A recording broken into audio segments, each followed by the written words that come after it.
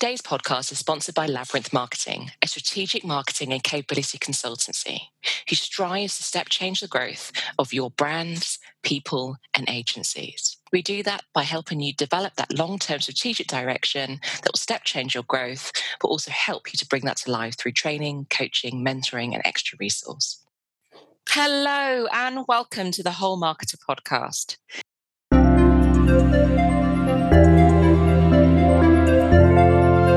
Today's podcast is a topic of personal understanding, its social legacy. And shortly I'll be welcoming today's guest, Emily Chang. But before I do, let me tell you what legacy or social legacy means to me. One of our key pillars for the Whole Marketer concept is to have a fulfilled life and career as a whole. In order to get that, we need to have clarity on our values, our goals, and our purpose so that we can ensure that we are intentionally choosing and making choices that allow us to have a purposeful life. Defining your legacy also allows you to ensure that you're intentional about what impacts your presence will leave behind, whether this is in your role, your future role, or for your life as a whole. Social legacy is the impact your presence has when you give back to society as a whole, championing a specific cause that you are passionate about. Today's guest is Emily Chang, author of The Spare Room. She has been in her current role of CEO for McCann's Weld Group China for just over a year, and she is a true change maker who drives the O+O branded experiences and cross-cultural team leadership, having delivered record high results for the agency. Emily has always positioned creativity and innovation at the center of her business strategy, even in her first 2 decades leading client-side businesses, which include roles such as CMO for Starbucks China, Chief Commercial Officer at IHG, Procter & Gamble, and Apple, where in her roles, she delivered market share turnaround through developing initiatives that spread across the whole brand customer experience, including loyalty, customer engagement, digital ecosystems, and much more. She has led commercial functions and large sales and marketing teams, some reaching as many as 5,000 people, leading many new BI and digital capabilities. So when she joined McCann Weld Group China as CEO, Emily was thrilled to be able to help brands deliver delightful, integrated customer experiences that earn a meaningful role in people's lives. As a champion of D&I, she is committed to creating a positive culture of belonging at work. It in fact sees conscientious inclusion as a core business strategy. Emily injects a positive spirit in the workplace, prioritizing wellness, fun, and active engagement. Among other significant improvements, McCann has seen "I see an opportunity for personal growth" increase by 88%, and statements such as "my well-being is cared for" improve up 70% over the last 3 biannual surveys. In 2022, Emily was awarded Women to Watch Greater China by Campaign Asia, one of the most prestigious recognitions in the marketing and advertising industry. She also contributes time to support the industry development by delivering lectures and judging awards. Emily sits on the board of SOS Children's Villages and recently published a best-selling book called The Spare Room, also the topic of her first TEDx talk. She enjoys spending time with Minky, her husband of 22 years, Liani, her 13-year-old daughter, Holly Berry, their rescue dog, and Scarlet, the pygmy hedgehog. Emily, welcome to the Whole Marketer podcast. Thank you so much for having me. So as always with the Whole Marketer podcast, we always start with a big juicy question up front. And today's big juicy question is, what is social legacy to you? For me, very personally, I've defined it as good kibun. So the background of this phrase comes from a little guy who lived with us from South Korea. When he was staying with us, one day after dinner, he kind of sat back and said, "This house, good kibun." As I asked him what he said, kibun, it's hard to express in English or Chinese. It is like a comfort for your spirit. And that's what he felt when he was living in our spare room. I thought that was so lovely. And so the social legacy is the intersection of 2 things. It's the intersection of your offer and your offense. On one hand, your offer is the collection of experiences, capabilities, and personality traits that you bring to the table uniquely. And the offense is the thing in the world that calls to you, sort of more than all the other offenses. When you find the intersection of your offer and your offense, you land on your social legacy. So when Jishin that day explained to me what kibun was, I thought, That is exactly what I want my social legacy to be. I want to help people, especially those who are vulnerable or marginalized young people, feel a deep comfort for the spirit when they stay with us, whether that's with my family at home or when they come to work every day in my workplace. I loved how you described the kaboom aspect there. Probably not pronouncing that quite as eloquently as your spare room guest. How do you believe having that kaboom, as you said, in your home and in your work allows you to gain fulfillment in your life and work as a whole? There's a very interesting, unexpected twist to life, which may not feel intuitive until you start living this way, which is the more that you give, the more that you get. Mhm. I love the way you phrase this question, Abby, because in fact, by trying to create a great comfort for the spirit for everybody who enters my space, I've actually found I'm living more intentionally. It's very clarifying for me in the choices I make, big and small. And it's also absolutely joy giving in abundance when we are able to create that space because people enter it more willingly, openly, they seek us out. We have amazing connections and community. I couldn't agree with you more.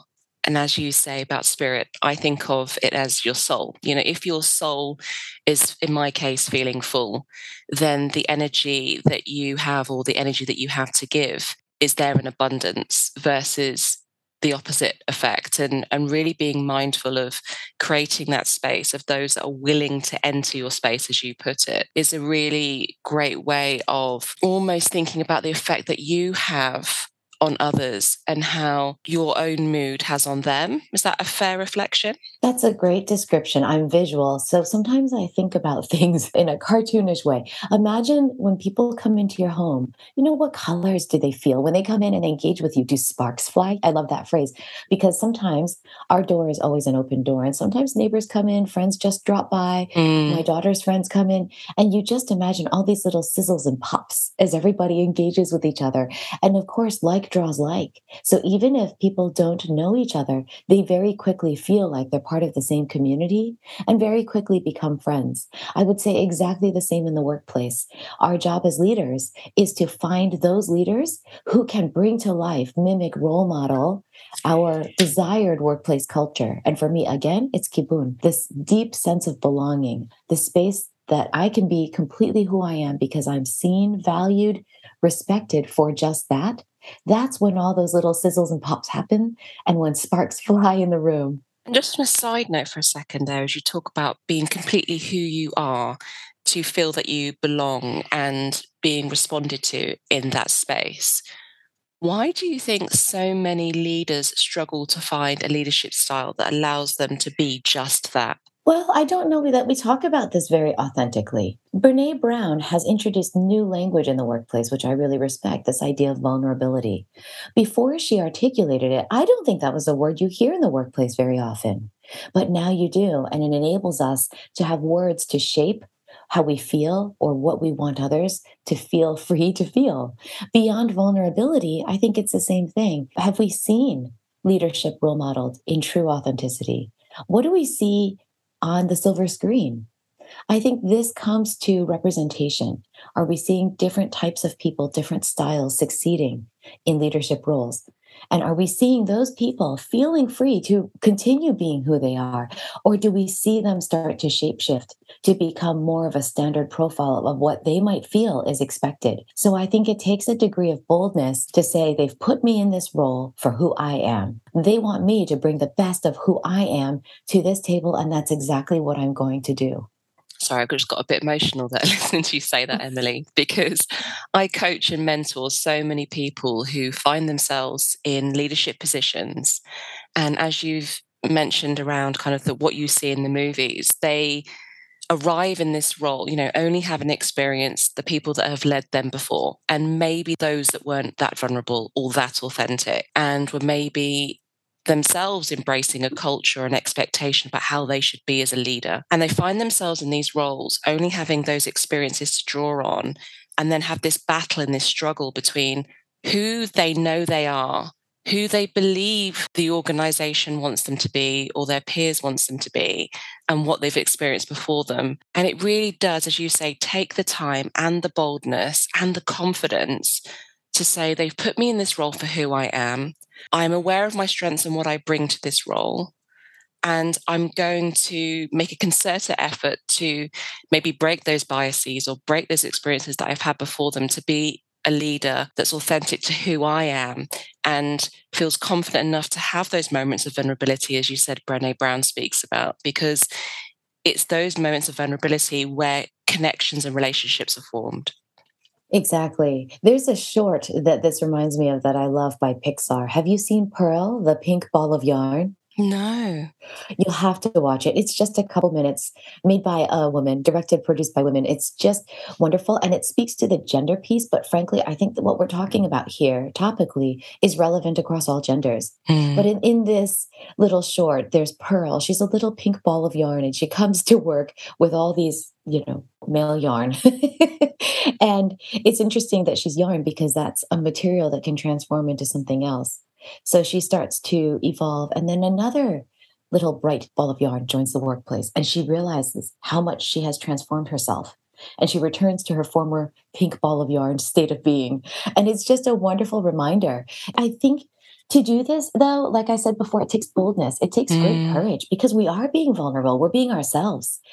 I remember when I interviewed with Intercontinental Hotels Group, they had reached out. I, of course, looked up the CEO who wanted to meet me, and he looked like this quite stoic British gentleman. And I thought, I've got a lot of blue hair. I wonder if I should dye it at this meeting. Now, isn't that funny, Abby? Why is that my first question? Why aren't I thinking about why he's interested in me, what talents I bring, how can I leverage what I've learned at Procter & Gamble and Apple into IHG? Instead, my first thought was, should I conform physically? And I had to have this mental clarity of, no, they've sought me out. They clearly know what I look like today. I'm not going to change myself. I'm going to bring myself to this interview. And if it doesn't work, then they probably wouldn't be a good fit for me anyway. And I have to be very comfortable with that. But that's a lot of intentional thinking and self-reflection. It is. And self-reflection is so important. And I don't think we spend enough time doing that. But as you were describing that situation, Emily, I was actually thinking, will Emily fit here in the sense of who you as I know today? Would you fit with that stoic British culture?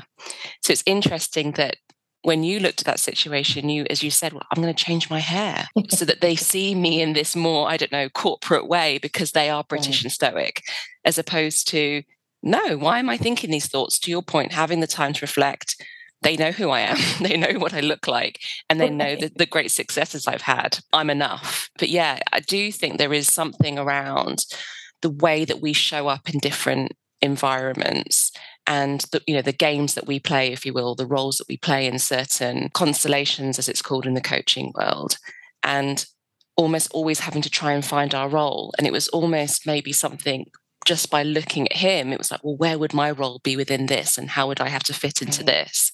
As opposed to, I will make space in this constellation for who I truly am. Absolutely. And by the way, shame on me as well for drawing assumptions about Kenneth because of a photograph.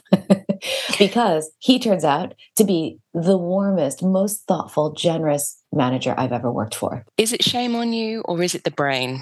In the sense that the brain goes X plus Y equals Z. I say to a lot of people in my network, the brain is incredible, but it's not as sophisticated as we all think it is. And in that situation, it's just took previous experience of someone that looks similar, X, that did something Y, and it must equal Z.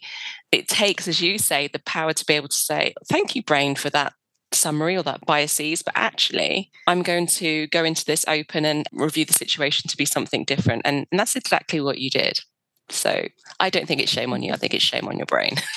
I think it is. We are, as humans, very good at pattern recognition and drawing conclusions. And I think so much of that happens on the subconscious or so quickly, we don't even recognize it's happened. So that's where taking these little micro moments and pausing and interrogating what conclusion we just drew and why can be important. I don't do it all the time, certainly. So I'm not trying to say I've mastered this, but I'm trying to be so much more intentional about what do I believe? Why do I believe that? Is that a fair judgment?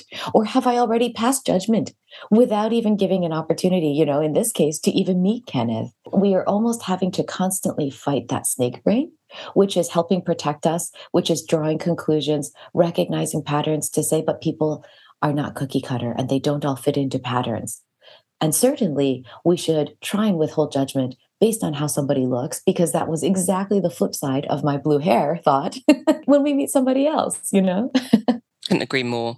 And it is knowing the power of the subconscious, and it is knowing the emotional reaction that we have to things isn't always our conscious thought, it's our brain's thought. And how do we become more reflective to really understand what that is telling us? But like you say, that takes time and that takes work. Yes, exactly. And on that point of intentional, Emily, I've read your book, The Spare Room. It's absolutely fantastic. And in your book, The Spare Room, define your social legacy to live a more intentional life and lead with your authentic purpose. You talk about, and as you've just done in the beginning of today's podcast, your offer, and where you share that in order to do so, you need to understand your capabilities, your passions, your uniquenesses, your resources. Can you tell us a bit more about each of those aspects of your offer and how they help you in building that? Sure. In fact, thank you so much for your kind words about the book. That means a lot. At the end of every chapter, I create some self reflective exercises. And at the end of the first chapter, which is all about identifying your offer, there are a series of exercises, as well as these sort of provocative questions to get you thinking a little bit more laterally or broadly or longer term about what it is you offer. In fact, I think, Abby, to the previous conversation, we sometimes diminish ourselves. We say, oh, this is about the same as everybody else, or I'm not outstanding at this, or I'm good enough at this, but not great. And I confess, I'm one of those people. I often think there's so much more to learn. I could be so much more effective. But we're diminishing our light a little bit when we do that. I don't want to shift to being prideful or inflated, but I do think having an accurate assessment of what we offer only pays tribute to how we're being made. And I think that's important because we were made to be on this earth for one precious life. And don't we all want to live it to the absolute maximum? I imagine everyone listening would say a wholehearted yes. Well, are you living to your maximum life with this one, we'll call it 80 to 100 years that you have on earth? If you aren't fully embracing everything that you think you can do, everything you can offer, you can bring to the table that is unique and precious and special about you. That's why I feel so strongly that we need to be really facing a mirror with complete transparency and saying, what am I good at? What do I do well? In fact, it was a little bit going back to Brené's word vulnerable because I shared my own example in the book. And it feels a little like you're tooting your own horn, like these are the things I offer. But I had to get over that feeling because at my best, not every day, but at my best, this represents my offer. And once I can state that, once I claim the power of putting it into words, well, now I'm going to live as well as I can to be that person and to bring that full offer to the table every time that I can. And there's two things that you said there. One was at my best and not every day. Because I think so many people I speak to think in order for something to be a strength, they have to be excellent at it every single time they do it. It's just, as you've acknowledged, that's not going to happen every single day. But those moments where you have had brilliance and you have been at your best, what was your strength? I think that's an absolutely poignant message for the listeners to take away. I think the second was exactly that about your one life, your one precious life, as you call it. And there's a saying that I absolutely love, and forgive me for whoever coined this if I'm doing it the disservice, but it's something along the lines of, we have one life, we should be running towards it like it's on fire.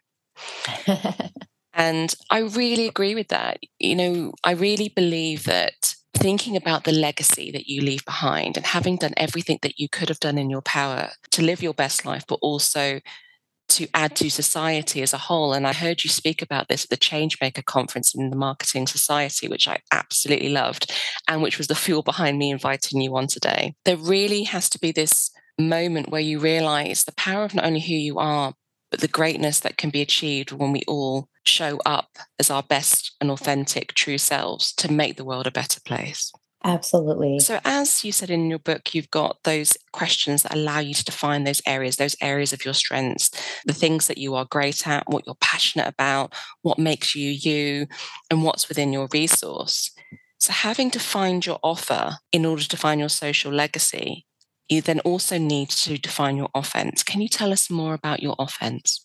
Yes. In fact, when I wrote the book, I really thought offense fit well, not only with my 5 stories out of the 17 that we have sort of experienced in the spare room, but also the other 15 stories from amazing everyday heroes from all over the world in different walks of life. What I want to pause and say is maybe it's offense, maybe it's opportunity. And Mm, they both begin with, oh, so that's wonderful. It still fits the model. Because a lot of folks will find something that really irks them. It tugs at your heart. It makes you stop in your tracks. I think we all find issues around us every day. Some speak to us more than others, and some we actively want to do something about. That is kind of honing in on your offense. For some people, like Shannon, it's ocean plastics because suddenly she had this aha moment when she saw a bottle cap stuck in a turtle's throat that choked it to death. And she related it to how her daughter felt with a special sort of physical ailment that she had. It just sparked, and she said, this is so unacceptable that marine life is dying because of our litter. There are other people who, like Quentin, has discovered the power of movement and dance in Afghanistan at Camp Leatherneck. And he embraced that. Talk about vulnerability to bring dance into an army base. Amazing. I think those guys found, whether you call it offense or opportunity, they had a moment where they thought, this is game changing. I want to spend my life investing in this. I want to pour my offer against this. That's what the offense is. And sometimes you articulate it, you discover it, you write it, and then you shift toward it. I hope that's what the book helps you do, sort mm. of as a roadmap. I will say for myself, I didn't have any such roadmap, and I really discovered it through life, through many different young children who ended up in my spare room. It became such a trend that I had to pause and say, why does this keep happening? Nobody else seems to have random children stumbling into their home who need help. This is really bizarre. And my colleagues, my friends would often ask the same thing.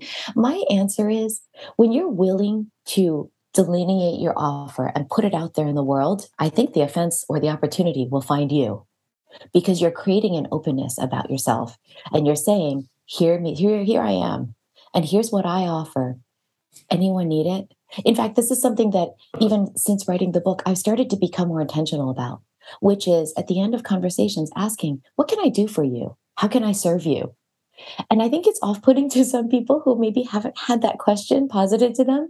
For other people, they're like, oh, I'm so glad you asked. A, B, C, D, E. I love the question. I can't promise that I can deliver on all the things you've requested, but I like putting the question out there. I think it opens up a different dimension of spirit and engagement between us. It goes back to the sizzles and the pops in the room. And that's the joy of life. So why not? Why not try to figure out what your offense is, what your opportunity is, define what your offer is. Look, when you define that intersection and you say, wow, this is my thing, maybe you don't do anything with it. Maybe you keep it hidden in your closet, but you know it. Bring it out in a few years. Or maybe you say, this is incredibly empowering. This is what my life has been missing. Let me go figure out what to do against it. Or third, here's the other thing, you might find your tribe. Once you put this out there, you might say, here's my social legacy, and you find somebody else who has the same. You will immediately spark to each other. And the power that's amplified when people find each other who share a similar social legacy is magnified. And it's so exciting. And then you're truly living in that kind of joy and abundance because you're with like minded, like hearted, like spirited people who want to have a similar impact or who offer something similar to yourself. You found your tribe. And then you start growing it. And life just becomes this amazingly joyful experience every single day. And to our listeners, if that's not enough motivation to go and find your offense or opportunity and define your social legacy, I don't know what is. You know, just hearing you speak, Emily, the energy is clearly one of the benefits that you will get from the sparks of being around your tribe and around having that social contact with people that are like-minded and have the same passions and want to go after the same opportunities or offenses as yourself. I think one thing that was interesting, though, when you were talking about the openness, is when you ask, what can I do to help you? I'm really intrigued by that, in that how many of those have the clarity on what exactly they need help with?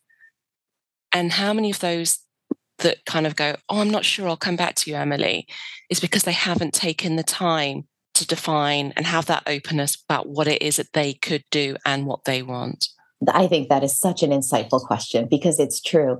It comes back to, do we sometimes diminish ourselves? Do we want to take up less space, less oxygen? We are fearful of intruding on others, even when they're offering or asking. We think to ourselves, maybe they don't mean it. We think to ourselves, who are we to deserve their help, their engagement? But the reality is, if somebody's asking, we deserve it. And they're offering. My new motto is never say no to an offer. It takes a degree of vulnerability, of boldness to say, why, yes, I would love that. I'll tell you personally, I have major discomfort asking for any support for this book because it's just a side project. Again, you can hear my own language. Yeah, you're saying it, just a side project. It's incredible. I know. I'm sorry. I'm catching myself live on this podcast. But we do this to ourselves, and you have to fight it. You have to catch it and say, no, I would like your help. Many people have offered, what can I do to help you with your book? And I say, well, maybe buy one. But no, I'm starting to lean into, would you please leave me a review on Amazon? That helps. That's currency. But I will tell you, it is so uncomfortable for me to even ask that. And I know it takes 5 minutes to go on Amazon and leave a review, but I feel like I'm intruding. I feel like I'm asking for something that is not merited. But if someone's offering, I am putting it out there, and now it is going to be audio recorded right now, that's what I'm going to ask for. So this is a really tangible thing for anyone listening today. Put one thing out there that you will answer, because it's one thing, Abby, to ask. But you're right. This is such an insightful question. Most will say, oh, no, I'm okay, because we don't want to intrude, or we don't know what the answer is. We rack our brain and suddenly we think, I don't know. What do I want this person to help me with? Can I come back to you? Or, oh, I think I'll let you know. But what a wasted opportunity. Somebody's reaching out. So lay out one thing that you think people can help you with. Have it in your mind. And if someone asks you, you have an answer. Or maybe we even get to the point where we proactively ask. That's super uncomfortable. And I'll share with you another kind of vulnerable life moment right now. I was chatting with you before we started recording. My flight to Shanghai was delayed and I'm staying with a friend. Do you know how uncomfortable it is to ask a friend, can I stay with you? Goodness, for a month? Do you know how good my friend is, Stacy? And this goes back to finding your tribe, finding deeply like-minded and like-hearted people who want to love and support each other.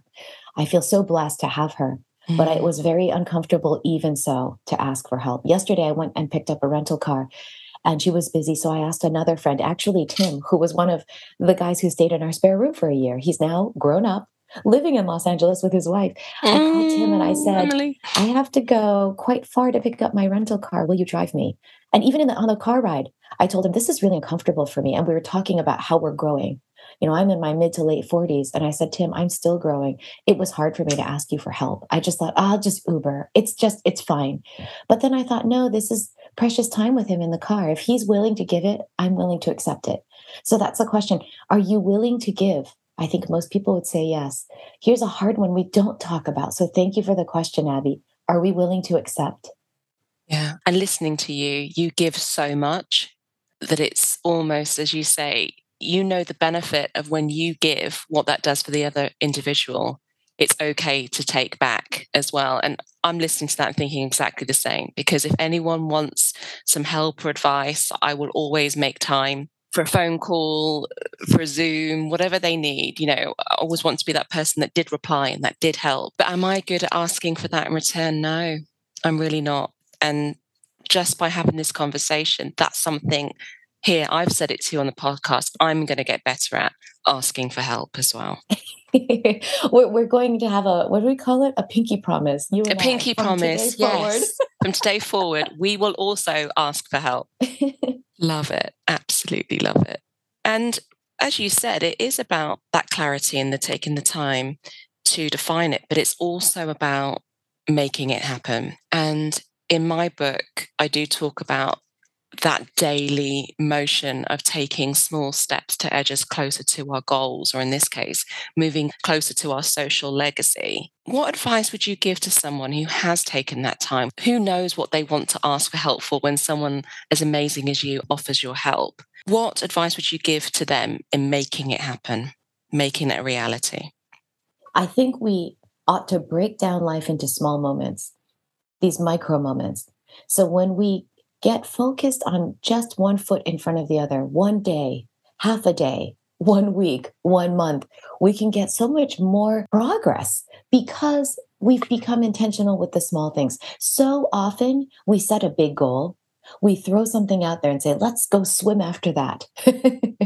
But we either lose sight of the goal or we get distracted or we get pushed back by the waves. Instead, if we know what we want to do, let's create an action plan. And again, the book, at one point, I was calling it a workbook. And my publisher said, could you please not call it that? It's so pedantic. But it is, it's intended to lay out an action plan that helps you meaningfully move toward your goals. So start with one day. What am I going to do today? What we just talked about. I'm going to ask for help. Start with writing your offer if you don't know it. Start with defining your offense or your opportunity. Start with writing your social legacy. And then to your question, Abby, if you have all of those things, start with what are you going to do next? What does success look like? Who are the people around you who will hold you accountable to taking action? I think that's super important. I go back to the tribe a lot. But for instance, writing the book, if I push it to the side, oh, it's a side project. Oh, it's not the priority. The day job and my family are the priority. No, they're all priorities. I've said it. There are people in my life who have held me accountable and said, hey, what's going on with the book? I love those people. Or after I did a TEDx talk, I put the book on the back burner. I thought, okay, the stories have been told. And multiple people in my life held me accountable and said, no, no, I think you still need to write the book. And without their encouragement or prompt or shove, I probably wouldn't have. Because again, we do default to diminishing ourselves. I've never written a book. Am I a good writer? Do I know the first thing about publishing? The answer to all those things was an unknown. And it's easier to lean into our strengths, the things we do know. But if we feel a tug in our heart to do something, something wild, and I would even say that which our ambition exceeds our resources or our capabilities. If you feel that tug, do it. There is something calling to you. Your spirit is yearning to do something. And that's the fun and the adventure of life. If you feel that calling and you don't know how to get there, start with one step. I started putting pen to paper. Well, fingers to keyboard. And then I started writing a little more. And then I started carving out time. A lot of people have reached out and said, how did you write a book? And I'd love to hear your tips as well. But that's how it was, one day at a time, one chapter at a time. And then I heard I needed an agent. Well, how does one get an agent? I have no idea. Let's take that next step. And it's just chewing the elephant one bite at a time. But look, a book got published in 1 year's time as a result. If you went back, rewound 2 years, how are you going to write a book? I wouldn't have had the faintest idea. But when you just take one small step, you find yourself progressing and there's a momentum in your life. As long as you start with the micro moments, and frankly, this is not a sexy answer, but you operate with discipline. You take that step, you give yourself a timeline, you take the next step, you give yourself a deadline, and you continue to move forward with intention. That's such great advice. And it is those small steps, one bite at a time of chewing the elephant is a great analogy. One that I've not heard before, but one that really resonates. And like you say, with the book, it's the idea, but I always think of it. It reminds me of that situation with Walt Disney. And I don't know if you know this story, Emily, but when Walt Disney World was opened, Walt wasn't actually here to see it being opened. And his brother was there at the opening ceremony. And they said to him, oh, what a shame Walt's not here to see it open. And he said, yes, but at least he dreamed the dream. Oh. And I really do think there is something poignant in having that clarity of having dreamed the dream, having that clarity on the legacy that you want and being emotionally connected to it. There's examples in the stories in your own personal story, being emotionally connected to the cause and the offense, the opportunity that you want to be part of. I think that drives you to do it. I think that drives you every day. It gives you something inside to make these things happen, having dreamed the dream and becoming emotionally connected to it. I think so. There's this wonderful saying. It's just so clarifying. Here it is. 100 years, all new people. Right? So it goes back to that conversation. You've got this one precious life. I'm halfway through it. I'm starting to understand that phrase, midlife. I'm like, oh, wow, time is running out. I get 4 years with my daughter before she goes to university. I am at this stage where how do I want to give it all away? That's what I'm thinking. How am I going to die empty?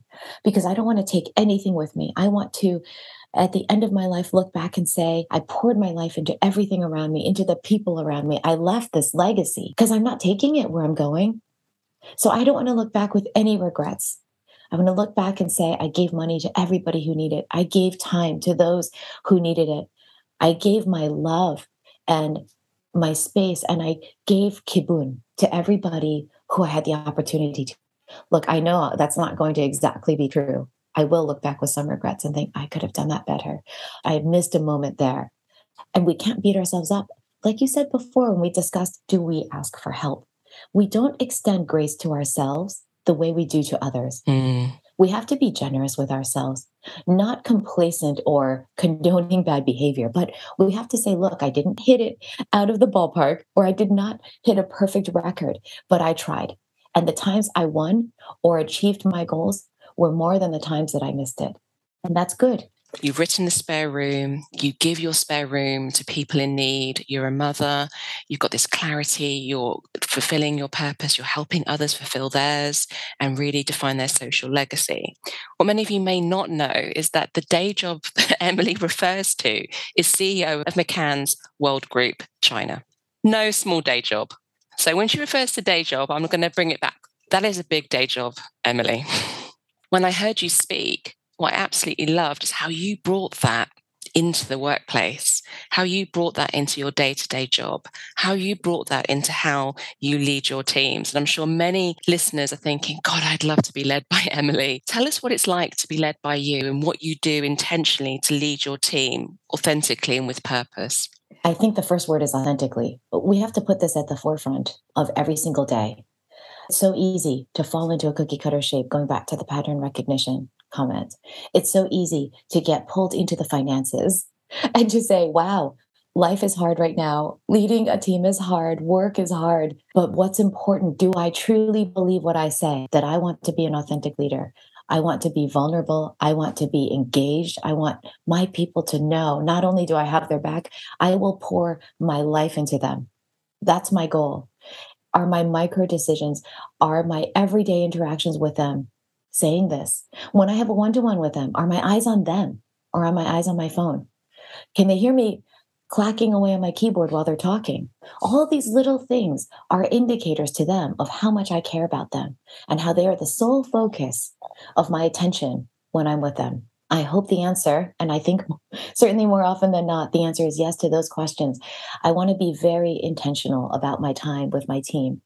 Right now, as I'm in LA, I'm working all through the night with them. I hope they know that that is my pleasure. It is not a sacrifice. It is not making them feel badly that I'm up late at night. Instead, what I've been saying is, you guys, my nights are filled with energy because I get to see your faces. This is the best part of my day because I'm with you again. I want to say that because it's easy to try and show it, but you have to remember people perceive what they perceive. And again, going back to how we all tend to try and diminish ourselves, they will by default. I worry, feel badly. Oh my gosh, Emily's up so late at night. Let me not bother her. Let me not spend too much time. So I'm over pivoting in intention to say, hey, call me anytime. I'm awake anyway, guys. Hey, I am here for you. You know, the other day I woke up at 6:30 in the morning to join a pitch and they're like, oh, you don't have to. I said, of course I will.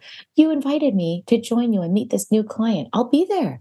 It's my pleasure. So are we reaching out and helping people feel it is our pleasure, it is our joy to serve them? Or do they feel that they are an obligation? Do they feel like they are a burden?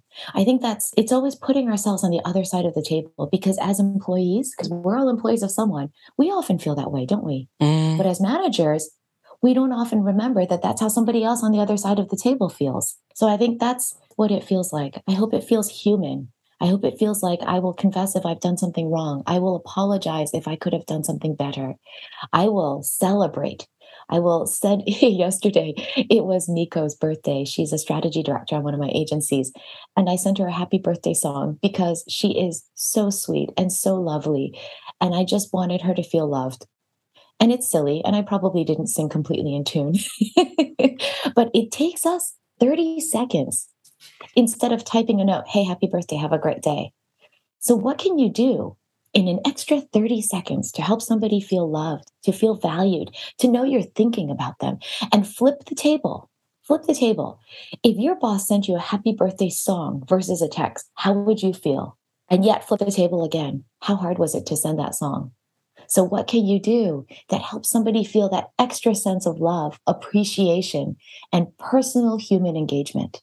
That's really great advice. And I think in the busy day jobs that we do have, as you say, it doesn't take much to give that little bit more that will have much more greater impact. Really great advice, Emily. And thank you for sharing that. So I have to ask, what are your career highs and lows? My career high tends to be today. It's always today, I think. We want to be in a place where we're doing more than surviving. Most people can survive in a job. And that's frankly, sadly, what most people are doing. How do you put yourself, take control of your life, lead with intention? How do you put yourself in a job where you're thriving? We can't just blame our boss, our company, right? If we're not happy, we can control enough elements around ourselves. We can control our reactions to things to say, am I in a place where I am thriving today? If not, what has to be true? Can I change the dynamics around myself to make that true?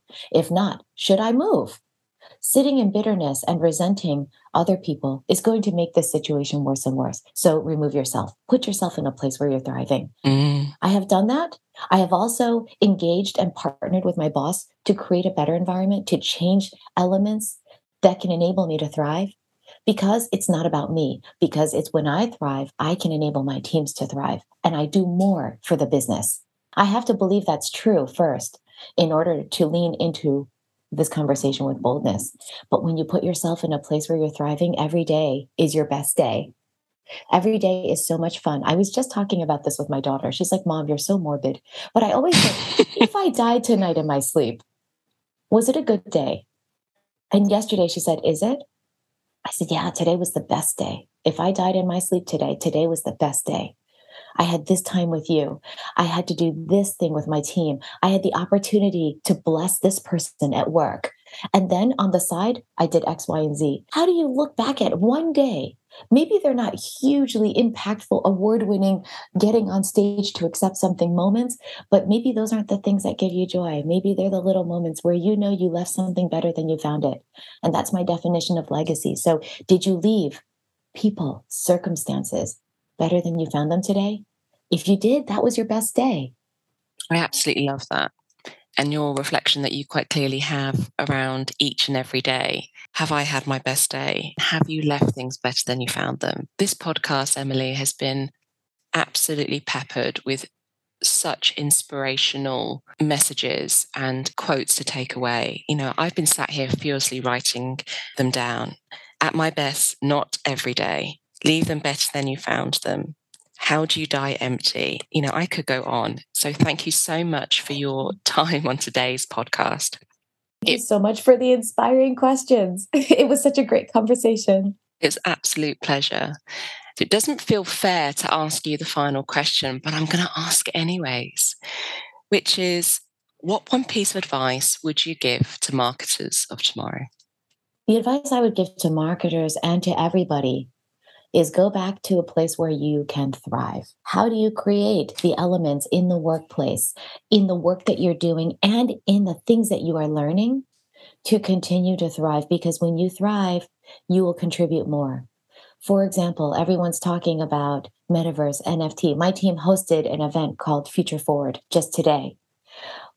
Suzanne and Annie, who led this event, are phenomenal. This is extra on top of their day job. I was blown away by what they wanted to do, by the incredible thought leadership Suzanne brought to the table, by Annie's idea to create this live stream event brought to you by McCann China. And then, my CCO, Imbo, jumped in and he's like, let's give everybody who attends this special NFT. And the design is knock your socks off, wonderful. These guys all did this in their extra time. And, as a leader, I didn't say, hey, guys, I want you to consider doing this. They brought the idea to me and they just kept building on each other, collaborating, amplifying it. And I'm confident, I saw a ton of pictures because it happened while I slept, that everyone enjoyed this day immensely, including our clients. This comes from people thriving in the workplace, feeling free to bring their best, to contribute. And then as a leader, I just sit back in absolute joy, joyful bliss, and pride, looking at what they're bringing. They're thriving, I'm thriving, our business is thriving. So that's my encouragement. If you create the constructs as much as you can and take responsibility for what has to be true, have that conversation with your management, with your teams, with your peers, because that's when we're all at our best and we're leaning into the future with intention. We're not chasing shiny tools and saying everybody needs an NFT. No, we're being thoughtful. We're bringing leadership to the marketplace and saying, let's really interrogate what this thing is, how it can materially help our business. Let's have a discussion about it. I love what this team has done. It's just a live example of, if you guys, as you look into the future, don't be intimidated by any of this new technology. Don't be intimidated by what you don't know. Nobody knows. We're all learning. The world is constantly evolving. So if you're in a place where you can contribute and you are feeling free to learn, that is your best place. That's such great advice. And thank you for all the advice that you've given to our listeners throughout today's podcast. It's been absolutely fantastic. Thank you so much. Thank you for tuning in to the Whole Marketer podcast. If you've enjoyed today's episode, please do click follow below for more weekly podcasts. The Whole Marketer book is now available in all good bookstores. And to find out more about how Labyrinth can support and step change the growth of your brand or agency, go to www.labyrinthmarketing.co.uk.